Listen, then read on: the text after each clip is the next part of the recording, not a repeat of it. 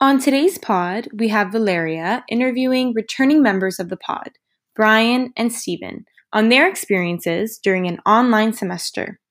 They touch on their tools and strategies for navigating work-life balance, the shared responsibility of professors and students to be accountable and compassionate, approaching challenges with curiosity over fear, and what they're proud of coming out of this semester. So please lean in and enjoy this conversation with Valeria, Brian, and Stephen.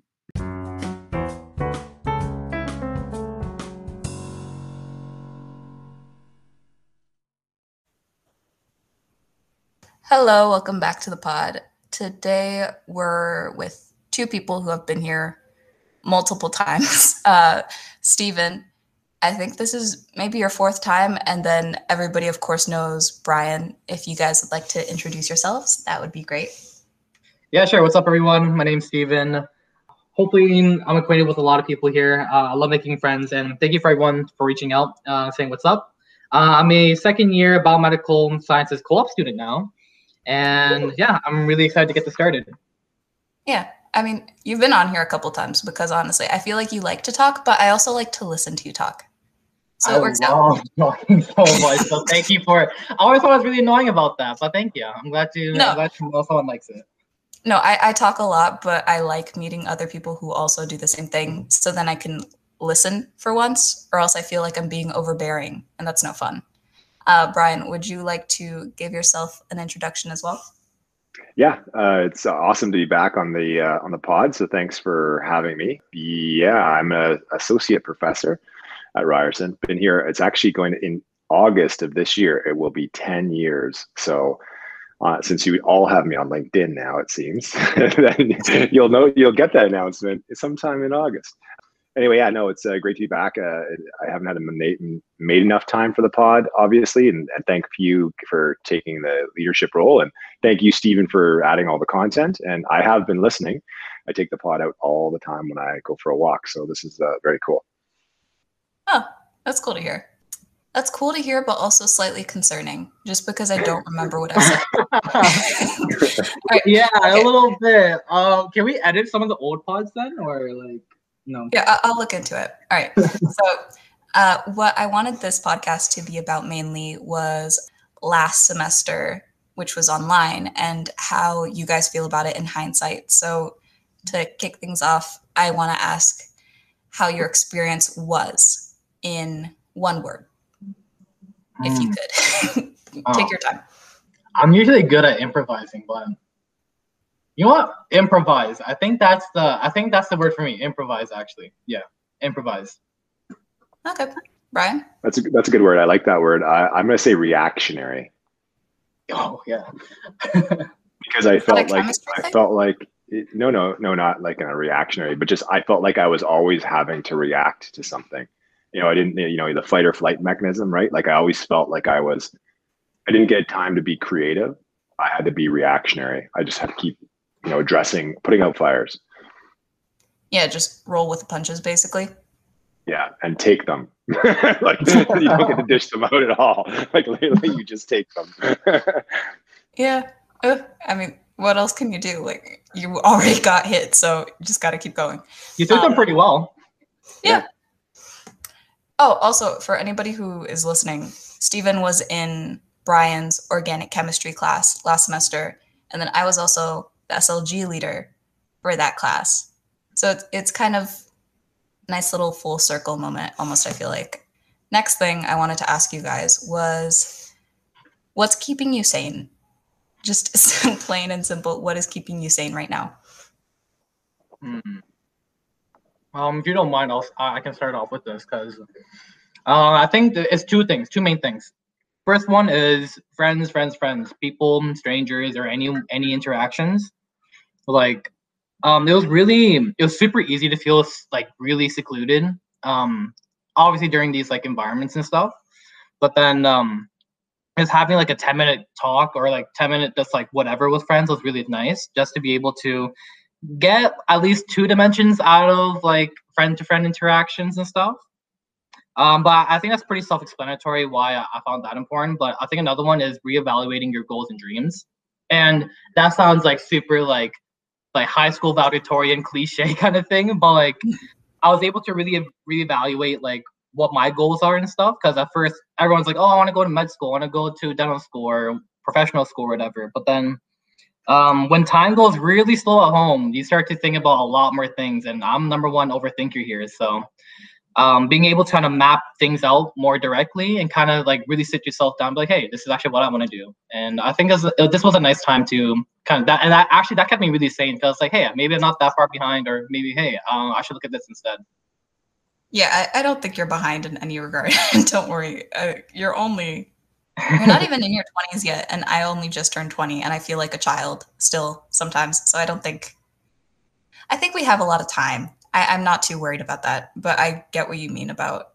Brian's definitely smiling at the fact. Yeah, I literally have got an insult to you. It's just true.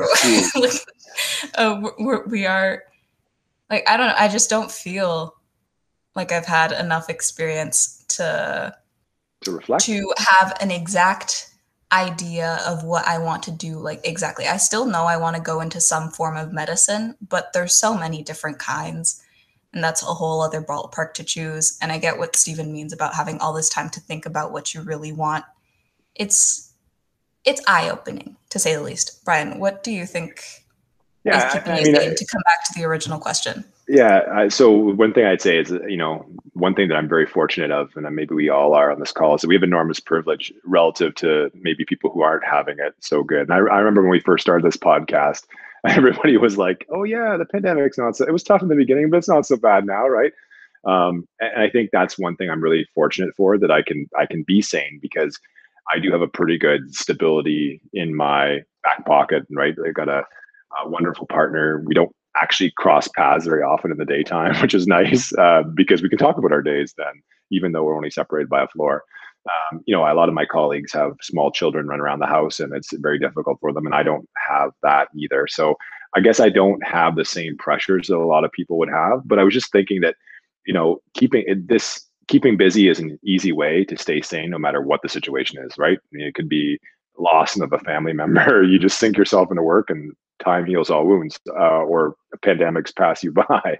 And I think I like that idea of self-reflection, because I've been doing a lot of it too, dreaming, whether you daydream or not. And I was thinking, just as you guys were just talking, I was like, man, what would it be like if I had to go at that age, the age that you're at now, through a pandemic? Because you're right, I have more to reflect upon. So I can actually say, okay, well, charting a new course for the future, what does that look like based on everything that I have, at my back? And you have a much shorter experience at your back. So I can see that being equally confusing. Like as you're self-reflecting, you're like, do dreams creep into the self-reflection? Because at the end of the day, those things can sometimes mix and mash. So yeah, I think we were talking about it just before we started, that I'm trying to do things in nature and make, because I don't have the same requirements to be at a certain spot at a certain time in a certain postal code, right?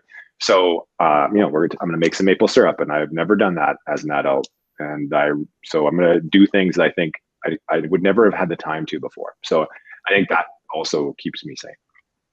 I think it's worth mentioning that I couldn't imagine myself being a professional trying to go through these times and stuff, because like it's only even that like we have to try to develop our professional field during the whole pandemic, but then you still have to go through like, I mean, you probably had a big change in your lab, your research, and like your just whole life when we went online and stuff, right? So yeah, I mean, that part for sure is different. But those, other than putting students' life on hold, which sucks for them. So sorry, guys. But if you're listening, but yeah, that's the worst part, is that people can't be as productive as they would like to be, even if they're willing to put in the effort, just because of restrictions. So yeah, that sucks for them too. But at the end of the day, my life, like I'm an associate professor, so I have tenure. So like all of these things are like a water off a duck's back. So I don't have to worry about my job security or anything like that, as long as I, make an effort. So it is a little bit different, I think, in that regard. So I am quite privileged. I'm fortunate. Mm-hmm. All of us definitely like have that privilege and are benefiting from it, because even I, like, I'm just at home, but I have my own room. Like that's already a thing. I have siblings, which is really nice because they're younger than me, but they're also very entertaining because I don't really fight with them. I used to when I was younger, but now I don't much anymore. And so I just watch them fight with each other and laugh at them. As like cynical as that sounds, I can't really stop them. Like, and if I try to get involved in it, then they're just going to get mad at me. So I just let them deal with whatever they have to, and I just laugh because it's kind of funny. Like it is just kind of funny. Yeah.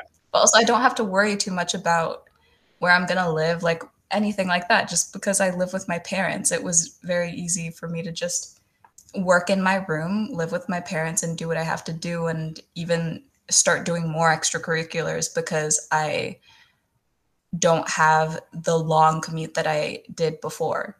So I think the main thing though is the social interaction that a lot of people are missing. I know both of you guys seem like extroverts. So I also wanted to know how you compensate or at least try to for the lack of social interaction that you're probably experiencing right now.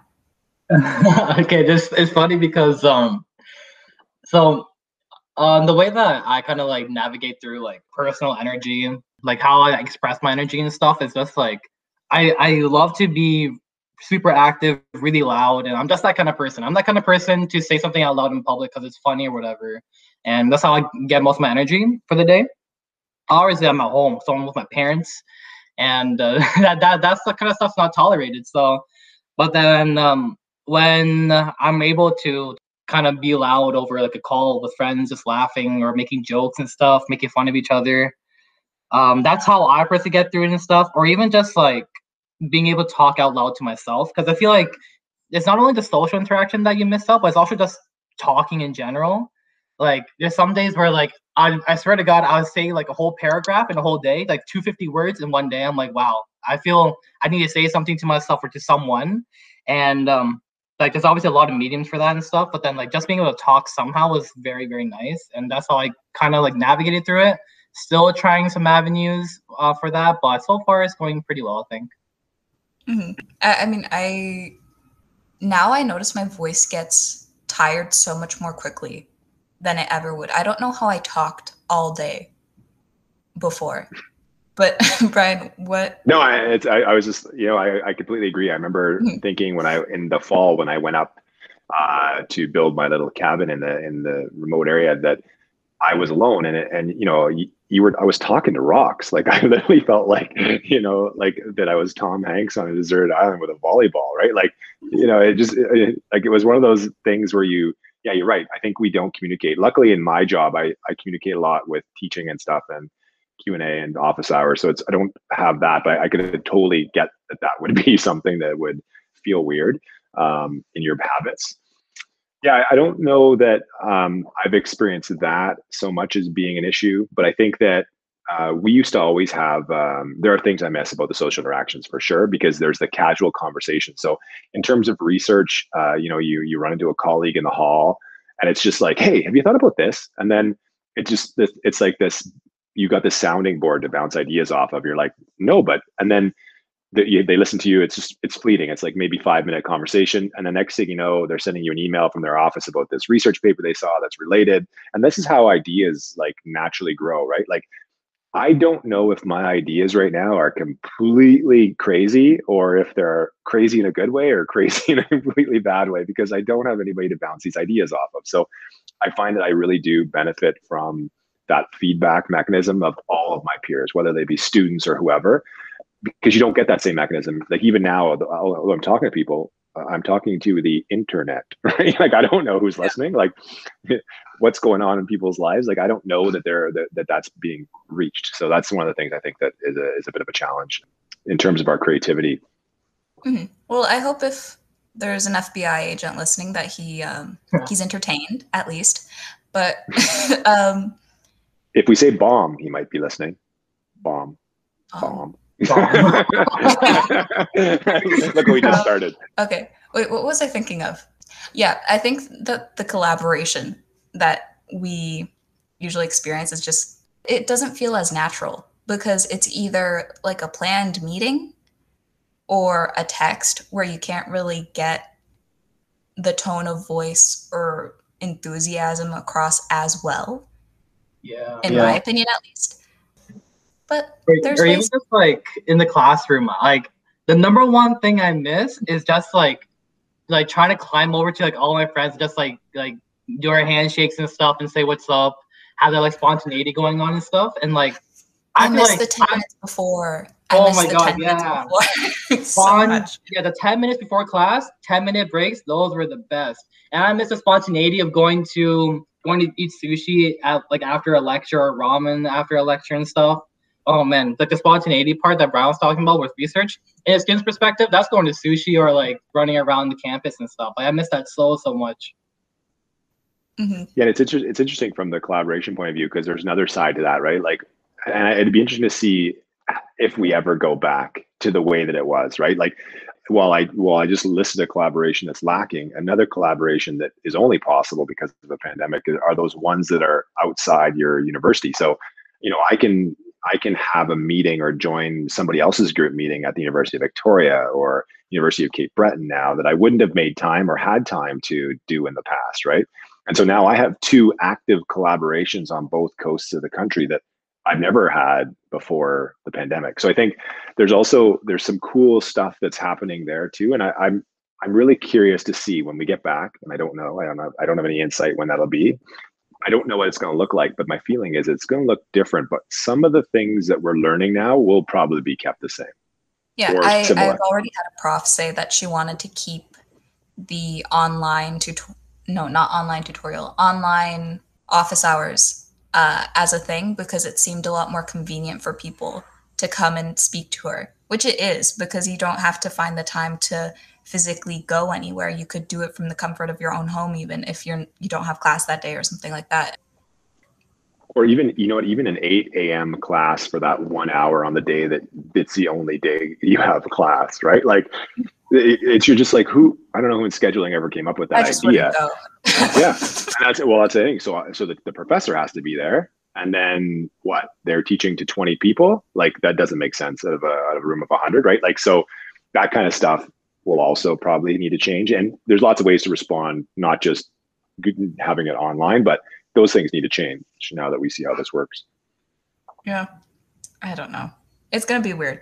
There's a light at the end of the tunnel with the vaccine, but I don't know, man. I'm just a little tired of the monotony. Yeah. If that makes sense. Yeah. We all have new habits. Like when you have to get on the GO train again, you're like, F, right? Like as soon as you're going to be so excited until you wait and see how rammed that thing is going to be.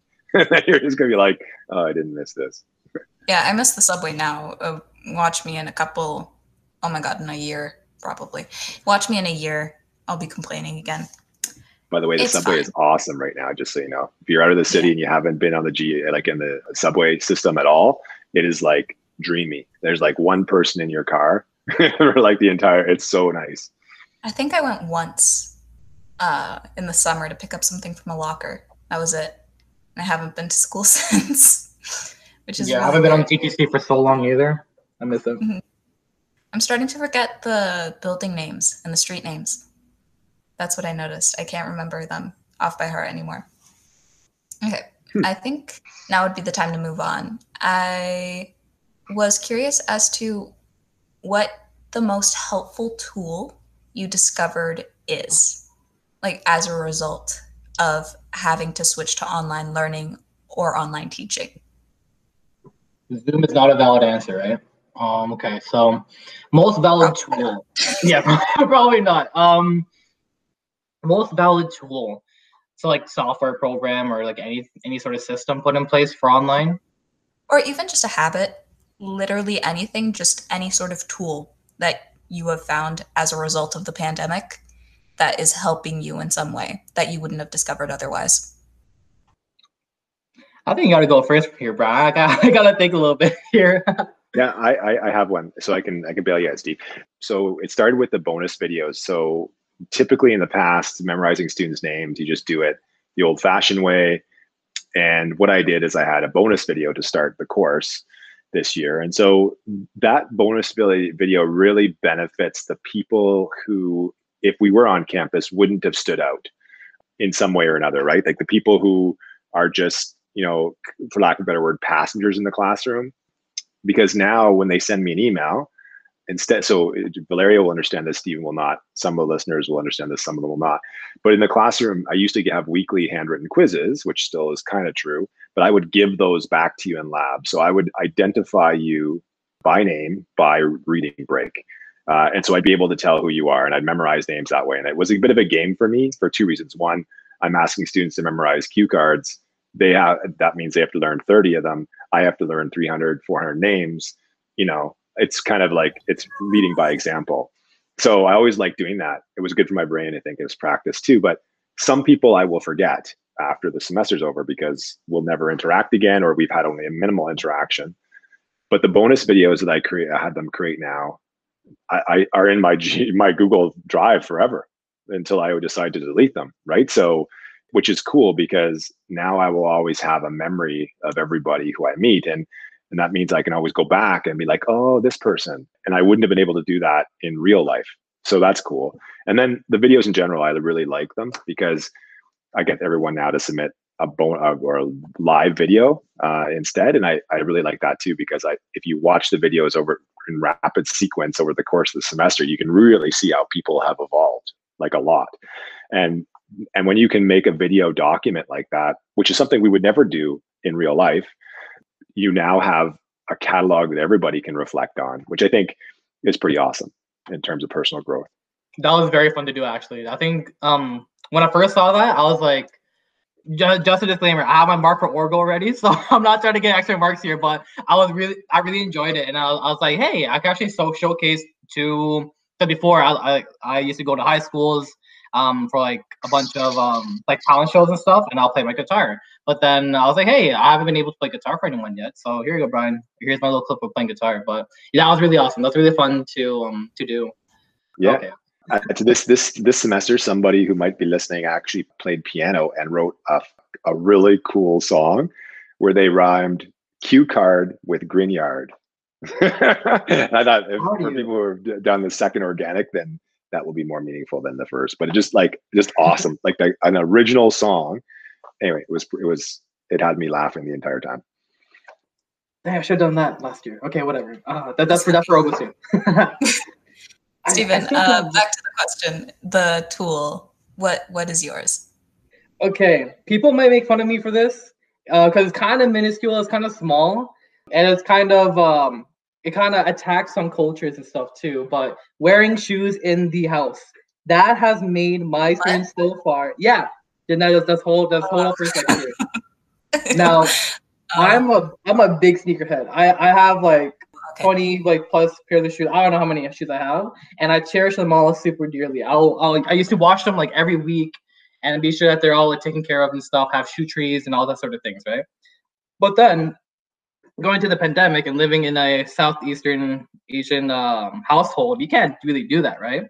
But then being able to actually think like, oh, when I wake up, what should I wear to like go to the SLC? Now it's like, where should I go, or what should I wear to go like downstairs to my office or like to my office working area? Before I slept really well because I would be like, you'd be like walking all over campus and like your feet will get really tired. Just being able to lay down, have that really nice relief from your like your head down to your like literally to your toes and stuff was really nice. And I missed that first semester, so my sleeping schedule was really weird. But then recently I was like, you know what, I was gonna clean these and just like try to wear them in the house and stuff. Oh man, like not only does it make me cherish my shoes a lot more, but then it just really sets my mind into working mode. Like, okay, so I gotta walk around and be sure that by the end of the day, when I lay down, my feet are super relaxed and I can actually take that time to really rest and just sleep it off. That's really interesting. That's creative. I'll tell you, that's creative. I don't agree with shoes in the house, but it is your house. It's not mine. So as long as you don't come into my house with shoes, do whatever you want. But that's actually a really weird but good way of turning off your work brain, because one of the questions, the next one I actually wanted to ask you was how you find a work-life balance, because I find that a big issue now is that people can't turn off their work brains because we're working in the same spaces that we sleep, that we eat, that we do everything else. And so your brain works based off of associations to different places or objects or cues, whatever Right. those may be. And we don't really have that right now, at least in terms of location. So it's weird trying to balance work and life because it kind of just all mushes together. I used to go either to a coffee shop, to the library, or to the SLC to study. Ooh, or to the quad. I would love to study in the quad when it was warm out. But I don't do that anymore. I study at my desk. And it's just weird because my bed is right over there. And so you find yourself always thinking about what you need to be doing or what you could be doing. It's very difficult to decompress. So what do you do to balance those things is my question after this very long-winded explanation. In terms of balance and stuff, so just to like kind of preface, I also work as a tutor, and just the last week I probably worked over 15, 20 hours. Enter the quad, it's pretty typical. And the way that I've done it is when you're in public and stuff, you talk louder than you are, you show off more or less of your personality. And I realized that when I started tutoring these students, I'm very like how I would be by myself. Like it felt like there wasn't anyone in front of me. So I tried to like over accentuate my personality a little bit online, so that way I could kind of compensate for what it would be like in person. So that way my brain associates like, okay, so when I'm in like at my desk, I got to talk a little bit more clearly, accentuate my words a little bit better, and just bring a little bit more energy into the conversation kind of thing. So that really helped me out. And I'm more than lucky enough to have a separate working area. Like I think if it wasn't for this working area that I'm sitting in right now, I would be doing very, very, very poorly. And I try to make it more exciting. I make my chair as comfortable as possible. I try to get the gear that makes me want to do the most work on. So I got a new keyboard. I have a bunch of like little neat gadgets and stuff around here. Got posters here as well, just to make the area more welcoming and stuff. Because I've always wanted my own office. So yeah, I just try to make it as exciting as possible and just try to deliver more energy than I would when it's online. Yeah. That was good. I'm just trying to think what I would do. So it's typical as being a professor because you don't really have a work-life balance. Like you didn't, like being an academic, you got this part far in your life because your job is your hobby, right? So you kind of, in many regards, they're long days, and you just need to know when to stop each day, right? And so, I mean, everyone who knows me knows that I like to have a little sip of an adult alcoholic beverage before bed, or 2 or 3. And so that is really what happens. Like I literally shut down. So, starting at 8 or 7 or something like that, I'll have my first glass of wine or a beer or something. And then that literally is the beginning point of my brain getting depressed and slowly turning off and so it's not really, probably as I'm saying this out loud, the most healthy advice, but it is a routine, and that routine, like you need to turn off your brain when you're somebody who's like this, and you have to do it physically somehow. Like otherwise I would just stay up all night. So literally I find myself sleeping in a little bit more, and by sleeping in I mean like 8:30, right? So which is way later than I would ever sleep in if we were going to semester. But yeah, I'll start my day at 8:30, cup of coffee, go to my desk. Like it's pretty much, you could guess where I am at any given time.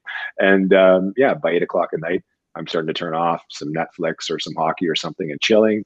By between 12 and 1, I'm in bed, and then I do it all again. So yeah, I don't think work-life balance is, I'm not the right person either before or after a pandemic to ask. Mm-hmm. I don't think most people have it figured out completely anyways. So I wouldn't stress too much about that. I was just interested in how you guys try, at least, to implement that into your daily lives, especially now. Thing I said, I think before the call too, is that I try to take all of my calls that don't involve being in front of a computer, like outside on a walk, right? Yeah, when you have that kind of a sedentary life, I feel like that's a big thing that we all are forgetting. Like you need your 10,000 steps a day, and if you're in a house and you do not leave your house, the most you're getting is 3,000. Anybody with a Fitbit or Apple Watch knows that. So yeah, you need to get out and get some exercise. That's great for health. And listen to podcasts like this one is also good. Yeah, I what do I do? I try to work out at night with my mom because my mom is always complaining that she has bad knees. So I force her to work out at like 9:30 every night so that like she can start strengthening the muscles around her knees so that her knees won't hurt so much anymore. But I found that doing some sort of physical activity is super important, especially for me, because I also have like some health things that if I do not work out, my body will just not function properly or function worse, I guess. By the way, as a little tip, something that I've learned from previous partners is that women also can have IT bands. When they think about their knees, it's not just their knees, it's not their knees that hurts. It's actually their IT band moving their kneecap off to the side a little bit, which causes rubbing of your kneecap. Anyway, so anyone who's ever got on one of those foam rollers and rolled out the side of their leg, it hurts. That's good. That's your IT band. And so you really gotta. It happens for women who are curvy too, because that pulls when on your thighs more when thighs grow. So you got to make sure that you really like work that IT band. Anyway, because it often what is the undiagnosed problem with knees. Just a little heads up there. But if you want to hear your mom scream and cry, then you're that masochistic, because it hurts. Like especially if you do have really tight IT band, like really hurts. Yeah, I used to be a dancer, and my sisters still are. So it's very normal to like see one of us foam rolling, and I always do it like at night, especially. It's really nice, and it hurts, but it's so good afterwards. It's like you feel like a nice release in the muscle. It's great. Yeah, it's the endorphins, I think, of pain mostly. I don't think it's a nice feeling. I think it's a pain that makes you feel like when the pain stops, oh my God, the best day of my life is right now. Probably. Maybe that probably is the same case with exercise then, I would say. I get... Or like eating spicy food. Mm-hmm. Yeah. But exercise is so important, especially now. And to be fair, as young people, you often unless in the summertime you were getting, because everyone's going outside and doing something active. But in the wintertime, as a young person, you probably aren't getting those steps anyway. Like if we were in the classroom, like that's why it's literally called the freshman 15, right? People put on weight because they now are sitting in a classroom every day. So the key thing though is just to remember as you do get older that exercise, especially at lowering stress and blood pressure and all those things that cause us to be exhausted, is really important at this point in our lives. Especially now that we don't get outside very much. Yeah, it helps me a lot to get to sleep, especially. Mm-hmm. Okay, I'm going to give you guys a chance to complain a little bit. I wanted to ask you what the most annoying or difficult thing was last semester in terms of online learning. Should I go first, or do you want to go first, Brian? I think go ahead. Got a lot to say. Okay, cool. We, like as students, we try to like communicate via like chats on Facebook or any other medium and stuff. And it's really nice to have people there to talk to, and it always helps out, right? But then it's the worst when I personally find it the worst when because Brian, you talked about how the one word you used for the semester was reactionary, and the first thing I thought of in my mind was like every time after there was a test or a quiz, just compile all the conversations you would have outside the classroom, but in word form. I think it was really hard, like especially for me, because like not only am I a student, but I want to find fairness between students and like instructors and stuff. And obviously, it isn't fair for me to just start complaining and start saying, "Oh, why didn't the prof do this X, Y, Z kind of thing?" Because there are some points that I want to help them out with. Be like, yeah, maybe you should have done that. But I felt like a lot of anger has like shot up super like exponentially with like probably like mental health and like staying inside all the time and stuff. So for me, it kind of bothered me in the sense where like seeing like a ton of complaints that were very initial thought kind of thing. I think that was probably the most challenging thing I found with last semester, is kind of like witnessing that. Yeah, and kind of like having to feel people projecting that energy out like to you and having to listen to it. And it's basically just like your phone is just pinging with all these things that are just really inherently negative. Mm-hmm. Yeah, exactly. Yeah. And I think all the stress of living through a global pandemic certainly hasn't made anybody less irritable than they would have been otherwise, right? So I don't think it's that anybody's a bad person if they're angry in that way, but I think that it's just a matter of checking yourself before you wreck yourself, basically, I think.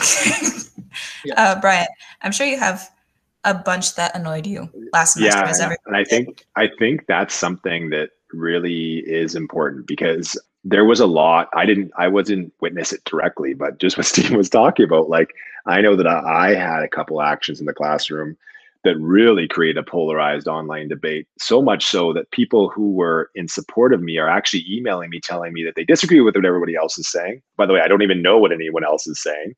I just know that they disagree and that they support what I did. And so I'm like, and that's fine. I mean, I think one of the problems during a pandemic, and I think hopefully the 20-somethings are realizing this is not a good way to communicate. Right? It is the way that you have been taught to communicate, and it is the only way to communicate, but it isn't a good way to communicate. And so, like, it's the difference between, texting and some sort of chat room thing versus an email. Like, they're all digital technology. It doesn't matter which one you use, in my mind, although I know people are brought up differently. So I think my two things that I would complain about were the complaining and the excuses, right? Like, because if we were live, not a single human would have the confidence. Like, first of all, Stephen does not know how big I am, right? And I heard you're towering over people. I'm only 5'6" here, so you would tower over me. So no, I'm 5'3". Some of these, so I'm like, I feel so little every time that he would come to bring my test. I'd be looking up. It would be terrifying, and I think that's something I noticed that I've lost. Like, that terrifying me because of just who I am physically in stature. Like I bet you that would have filtered out 90% of the correspondence I got this year, right? Because they just wouldn't have the dare say something like this to me, to my face. Now, granted, I wouldn't want them saying that to a small female professor either, who probably gets beat up way more during a semester in live meetings than I would. So again, recognizing my privilege, which I completely lost, right? That stature that people don't know. They just hear a voice in the background. I could be anybody. But I think when they have to look way up and then they're like, yes, sir, no, sir, okay, sir. And then that would be that's a totally different mindset. It's also just face-to-face. It's the age-old story of you won't say everything that you say online or through an email or through a text to a person. You wouldn't say all of that to their face. And I know that's true for me too. So and to be fair, that's exactly it, right? But then you got to credit those people who are bold enough to say things to your face too, right? Because in live chats, there were situations that would have never happened in a classroom either, but they were still vocalizing their frustration, which I totally appreciate. That it's frustrating. But anyway, so that's the one thing: just the complaint, the excuses, which wouldn't have happened under normal setting, and then the impact. I do this job because I feel like I'm making a difference. But this year, I literally had my hand in my head sitting on my desk, and I'm like, why? Just talking about self-reflection. And I'm like, why am I doing this? What am I I don't know if a single light is going off in anyone's brain. I really have no clue if anyone even understands or is learning, or I got nothing, no lights, no eyes, no moments, nothing. So I have no feedback. So essentially I have no impact, and I have no way to judge what my impact is. So that to me is probably the toughest pill to swallow, because if you're doing this for the right reasons and the right motivation, it's about the people and the learners. Well, you just have a bunch of bots. You don't know what's going on in cyberspace. You know what? It's the depersonalization. Sorry, go ahead. No, this is cool. Okay, it's kind of like the depersonalization, but I think you might get a little bit jealous when I tell you this, but I was the SLG leader for your course last semester, and I got a lot of human interaction out of that, and it was honestly just the highlight of my week, that I would get to talk to people for an hour 3 times a week, and all of the people that came were such kind, nice people. I was so happy to do that. One of my favorite jobs that I've had. And what's my point? They were getting it. they were getting it. If you want any consolation, at least the people that were coming to SLGs, they were understanding. And but the SLGs were a really nice way of bringing people together, and they would kind of talk amongst themselves, like, because my job is more to facilitate than teach. So they would help each other out, and it was a nice little group study session, and they were getting it. It just takes a second. Yeah, and to be fair, that dynamic is a little bit more back and forth, back and forth, back and forth. So you are getting it, and I did too at the end of the semester, but on a weekly basis, I couldn't tell because the videos helped, but videos only over aggregate over the entire semester can you see the real wins there. But yeah, I couldn't tell, like, after 2 hours of being in a classroom, I just had nothing. But you can tell in the classroom, right? You can tell who's engaged. You can tell who's leaning in. You can tell. By the way, that's the name of the podcast. By the way, you can tell who's really engaged, and like they're literally like their neck is getting longer, their posture is getting better. They're enthralled. Like, yeah, you can't tell if somebody is napping during. Yeah. Oh no, you can tell if they're napping. Yeah, you can tell, but it's no, I mean online, you can't tell if somebody's napping. That was Larry. I think you were in Dave's class. Were you not? Were you in Dave's organic class? You always fell asleep during class. Maybe you weren't. Maybe you weren't. No, it's different. Maybe it was the year before you, but there was an organic class where a guy, you could tell if he was sleeping because he snored really loud. Anyway, that's, yeah. Oh, that's funny. Stephen, what did you want to say? Oh, I was wanting to voice how, like, in the beginning of, like, the semester, I was like, yeah, I was going to chill in the back and just like, make sure, like, the prof can do his thing for a little bit and just call it a day kind of thing, right? But then when my students started going online and then I had to do the same thing, I'm like, wait, like, because I tutored some of them in person, and like that was phenomenal. That, like, the reason I get that high when I tutored them in person, it's like seeing them like going and then making like that old face as well, and it was exactly how Brian said it. When we went online and there's a black screen and just asking like, oh, how do you do this derivative? I'm like, oh, yes, I do this, and that, and I try to make it interactive, but then obviously there's a multitude of factors of why they can't, their environment, maybe mental health state kind of thing. But it was very taxing as, like, I don't want to call myself an instructor. Yeah, as like an educator, just someone to help them out with. It kind of sucked to go from like human to human interaction to black screen with their name. I mean, me, I never had that. I only became an SLG leader that semester. So I'd never had that person to person. So it's almost like I don't really know what I'd be missing out on. But hopefully next year I can do it in person again. I would love that, but we'll see how people act, how our government acts, to be more precise. But yeah, it's weird. I don't appreciate when people are just always complaining. I think you're allowed to be upset about something because that's a normal human emotion, right? But I don't like it when people dwell on it and then also continually complain when you chose to be here. I don't know. I don't care if people think that's harsh because it's really not. Like, you did choose to be here and you're here because you're paying to be.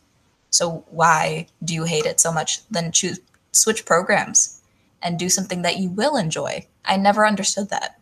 For me, the only thing that makes me kind of like irky about it is like, is that a word? I don't think so. But like the only reason why I didn't feel too good about it is because I'm 100%, a million percent an optimist, and I'm always that person that gives you the stupid reason, the stupid reason why you should be happy kind of thing. Just out of like force of habit kind of, and it just pains to see that there's a lot of complaining, but then a lot of it can be resolved in so many different ways. But then it's because what's fueling those rants is anger from the quiz 50 seconds ago, right? And like, if students schedule sent all their emails and read it like a second time an hour after, I'm pretty sure like there'd be like no rant emails going to profs or TAs and stuff. Like, the complaints were kind of, I think it was too much, but they're obviously valid, but switching up language and stuff, it would have been valid. Brian, what do you think?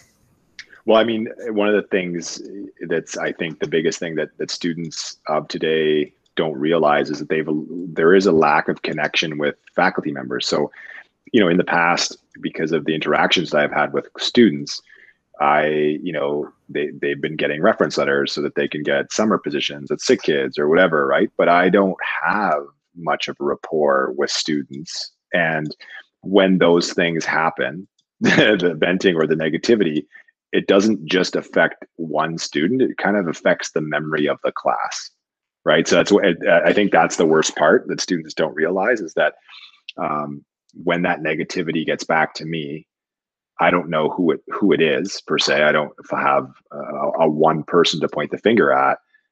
So in my mind, it's the class that pays the price. And I'm not talking about a mark or a grade or how it's going to impact your score in the class, because I'm above that. But I'm like, if you need my help in the future, why on earth would I help you?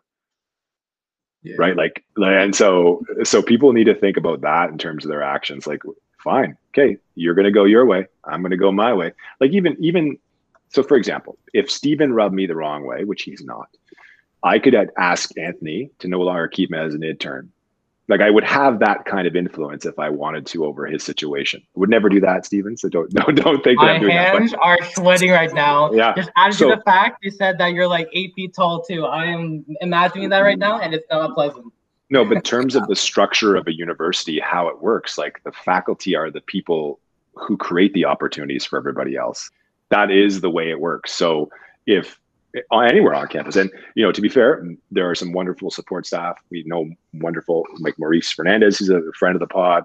Like, there's a lot of people who make a difference, but at the end of the day, it is the faculty who create opportunities for students, whether it be learning, growth, future promise, reference letters. Like, that relationship is super important. And to poison it just because you're having a bad day or your situation is shitty, especially when everyone is battling the same situation, is punitive. And I think it's also part of the way the technology is taught to us, because it's so easy to do, and we think that it isn't going to affect anybody except our peers, but it's digital. Like, it's so easy to forward that shit to people. Like, it's so easy to get that. Like, literally, people need to check themselves, as you said, to start the question, Valeria, that they need to before. What was the actual statement? Check yourself before you wreck yourself. Before you wreck yourself. Yeah, it's a saying. It's a saying. Yeah. Yeah.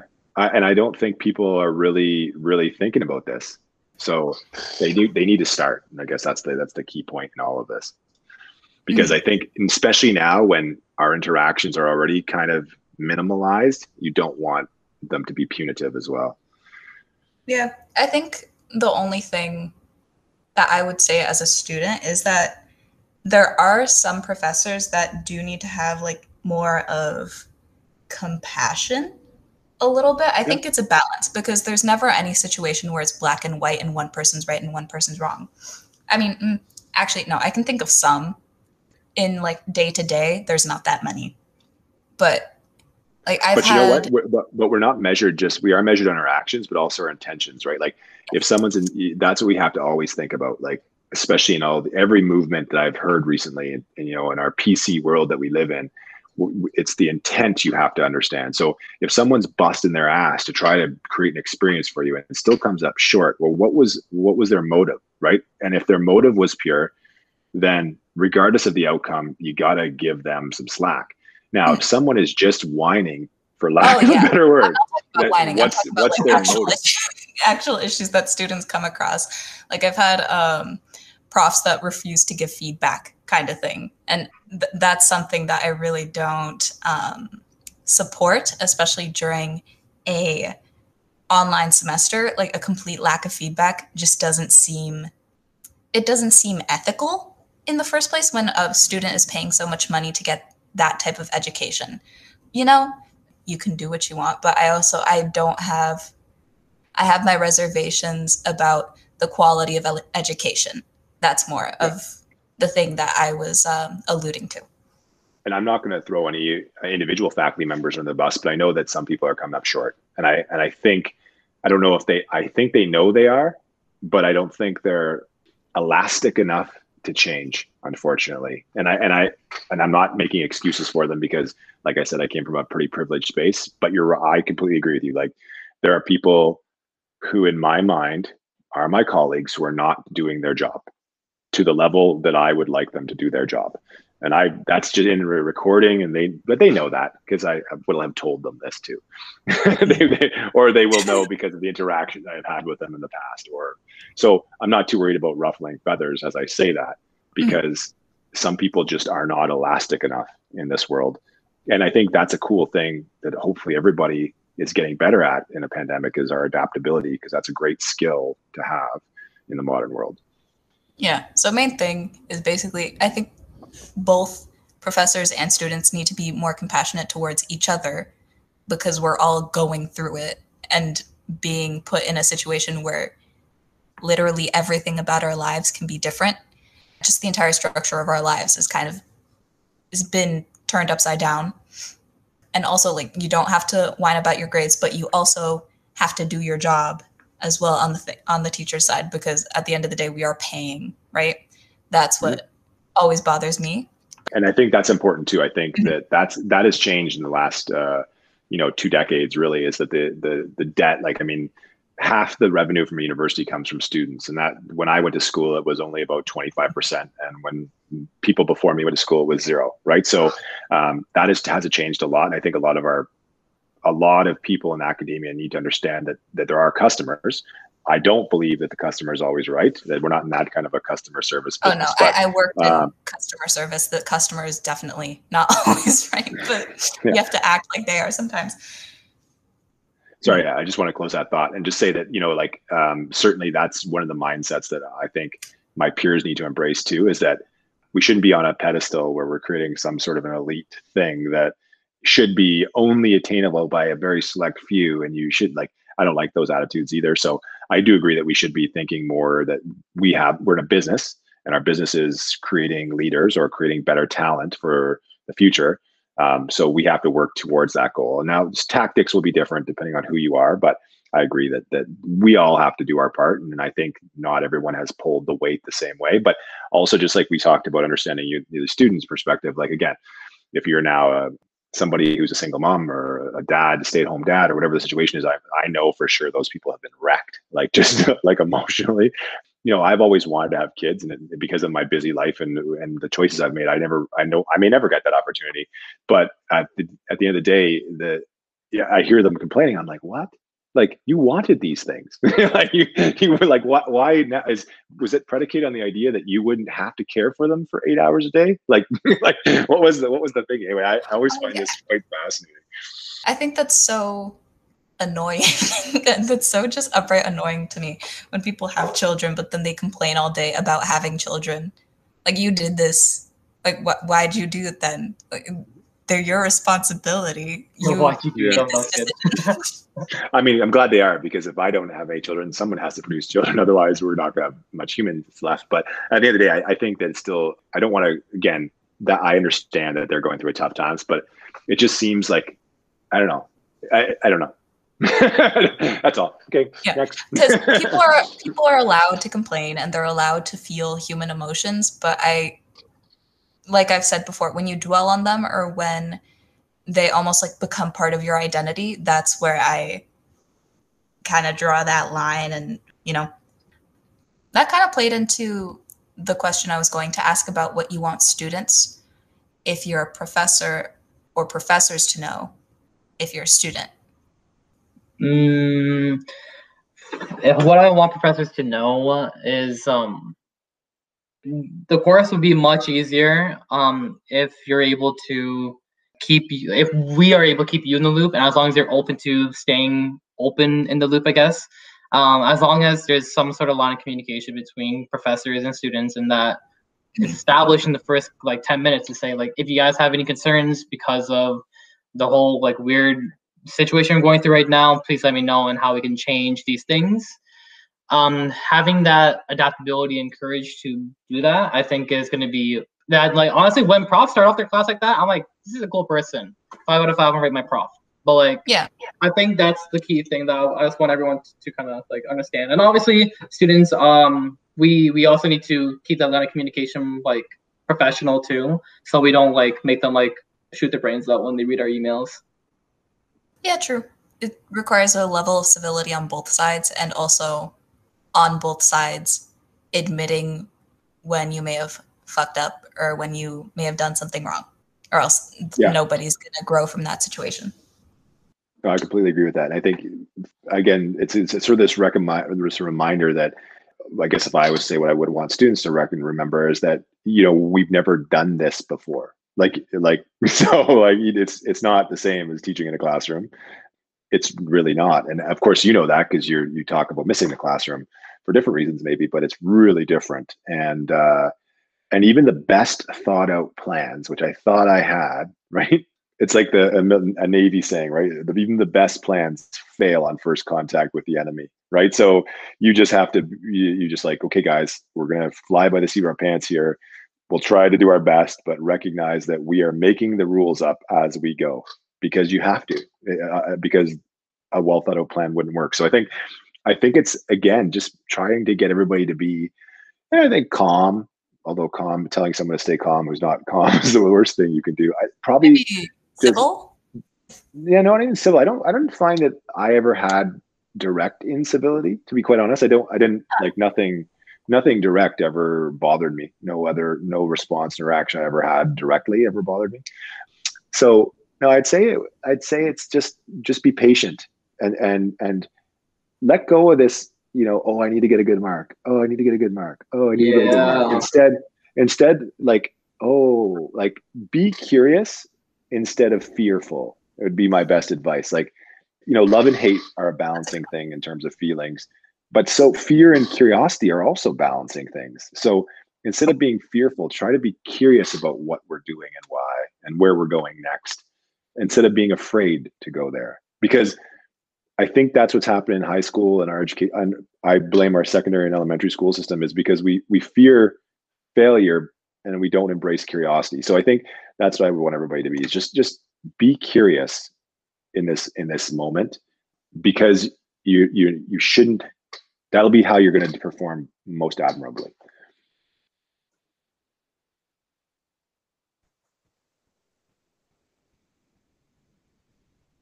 Okay, I'll break the silence. I wanted to see who would do it first. I wasn't sure if I thought we killed the internet again. I'm waiting for someone to say something so I can say something, but I guess I could say something because I want to just echo that real hard, because marks are gonna matter, and I'm not trying to say this I'm a student that doesn't care about marks kind of thing.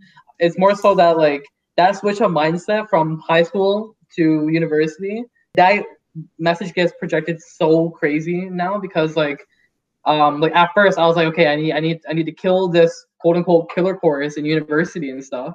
I went into Orgo thinking it's gonna be a super tough course, and the first 2 units of our class last semester, I was like, dang, this is kind of hard. But I think I failed the second quiz, and I was like, dang, I should be pretty sad about this kind of thing, right? But then the way that things just they just all work together, and our mindsets need to be the same way, because we can't be so focused on trying to get that mark for professional school or whatever, or a PhD program or master's. Be having that curiosity honestly really saved me in terms of my mark and stuff too, and my sanity too. Oh my god, if I had the same mindset from the first 2 units throughout the whole course, not only would have probably failed, but also be super sad about my mark.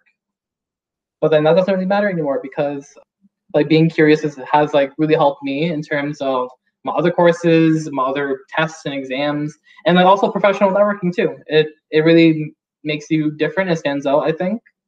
And that's all I gotta say.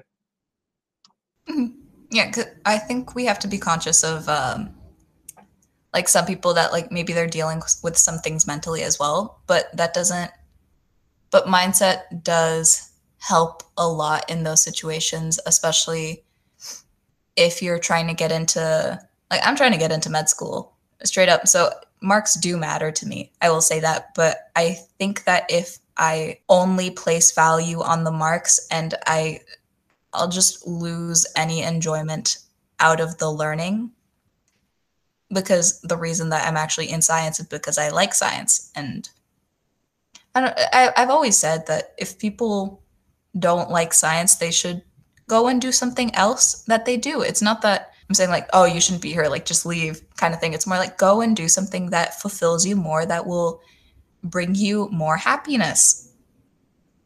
And those people who want to go to med school, you don't need to have a science degree to go to med school. Like that's not a requirement, right? Like at all. There's lots of people who you will meet who didn't have an undergraduate in science who are doctors now. They took their courses that they needed to get in order to get there, but they could have arts degrees as their core degree. Like it's all possible. I mean, so the other thing too, I was going to say, I was thinking more from the motivation point of view, right? Yeah, getting good marks are great, but are you going to let fear motivate you to get there? Because you can't love this idea of med school because you don't even know what being a doctor's like. So what is there to love? Like you love an image, a ghost, a phantom, right? And you can't hate the idea of being a doctor. You wouldn't be motivated to do it either. So you're motivated to get those grades by either fear of failure or curiosity and love or curiosity and this desire to know more. So let curiosity win that motivating battle as you go to get good marks, because curiosity is more of a long game than fear. Fear is very reactionary, but curiosity is like a planned thing. So I think if you're curious, you're going to wait and see how it unfolds before you hit the panic button, because you have a feeling, maybe not a feeling, but an interest in pursuing some sort of path. And I think that's the key thing that I think I'd tell everybody. But that would be true outside of pandemic too. Like it wouldn't be any different during a pandemic. Yeah, I think one thing that really helped me in terms like the whole mindset thing about being fearful, because I always went to every course saying if I don't get at least a 4.0 like Ryerson GPA, then goodbye to that quote unquote dream or vision, right? But then the school has so many. Actually, isn't the case, because a lot of med schools will calculate your GPA based on like some of your best courses. They'll omit an entire semester sometimes. It's not that deep. Yeah, either. So I wish I read that in first. But another thing is that like with a mindset, I was very locked into like just becoming a doctor and just filling out just checking out the boxes for the typical pre-med, go volunteer at Mount Sinai, research at this lab, and get some clinical experience or whatever it is, right? But then staying open and curious in science, you don't just have to do like medical stuff. Like you're going to hear about so many different untouched fields like science communication, business and science as well. Like there's so many cool different things that you don't hear of if you stay locked into that mindset, which is very easy to do, understandable. But then just like dipping your toes into the deep end is better than avoiding it the whole time, right? So yeah, it's almost it's a limiting mindset if you kind of close yourself off to any other opportunity. But I'm probably I know I am.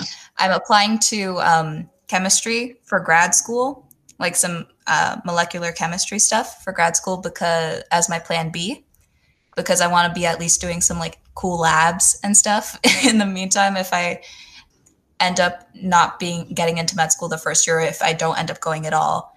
So I'm sure you'll be very happy to hear that. Maybe I am smiling from ear to ear right now. Yeah, I know. I was almost gonna put my video on. Yeah, no, it's just I think it's good to have a solid plan B. That, or I've made up in my mind that I'm gonna become a personal trainer or something like that, and I'm just gonna go into fitness and just work out all the time, and that's gonna be my job. I'd be happy with that too. I don't know. I just have a real knack for wanting to like directly heal people or like help people with my hands. And I think being a doctor is the way I want to do that. But if it doesn't work out that way, I'm not going to turn to dust either, you know? Yeah. Okay. Cool. I think we should wrap it up. It's 5:15. So last nice little thing, I wanted to end it on a good note.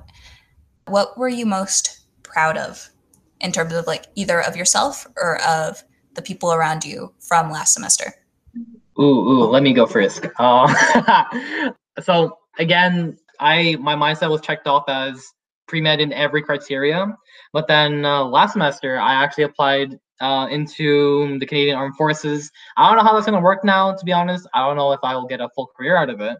But it's definitely something that I've dreamt of since I was like a kid in middle school or elementary school. And now it's actually coming to happen. So I was very excited about that. And also very proud of everyone that went from first semester to second semester, going through all those changes that people went through and stuff. And obviously, I'm very, very happy that we've all been going through it and that we all can still go through it as well. Mm-hmm. You need to hype yourself up a little bit. I'm very proud of you as well, because I can't imagine going through first year and then going through all of second year online.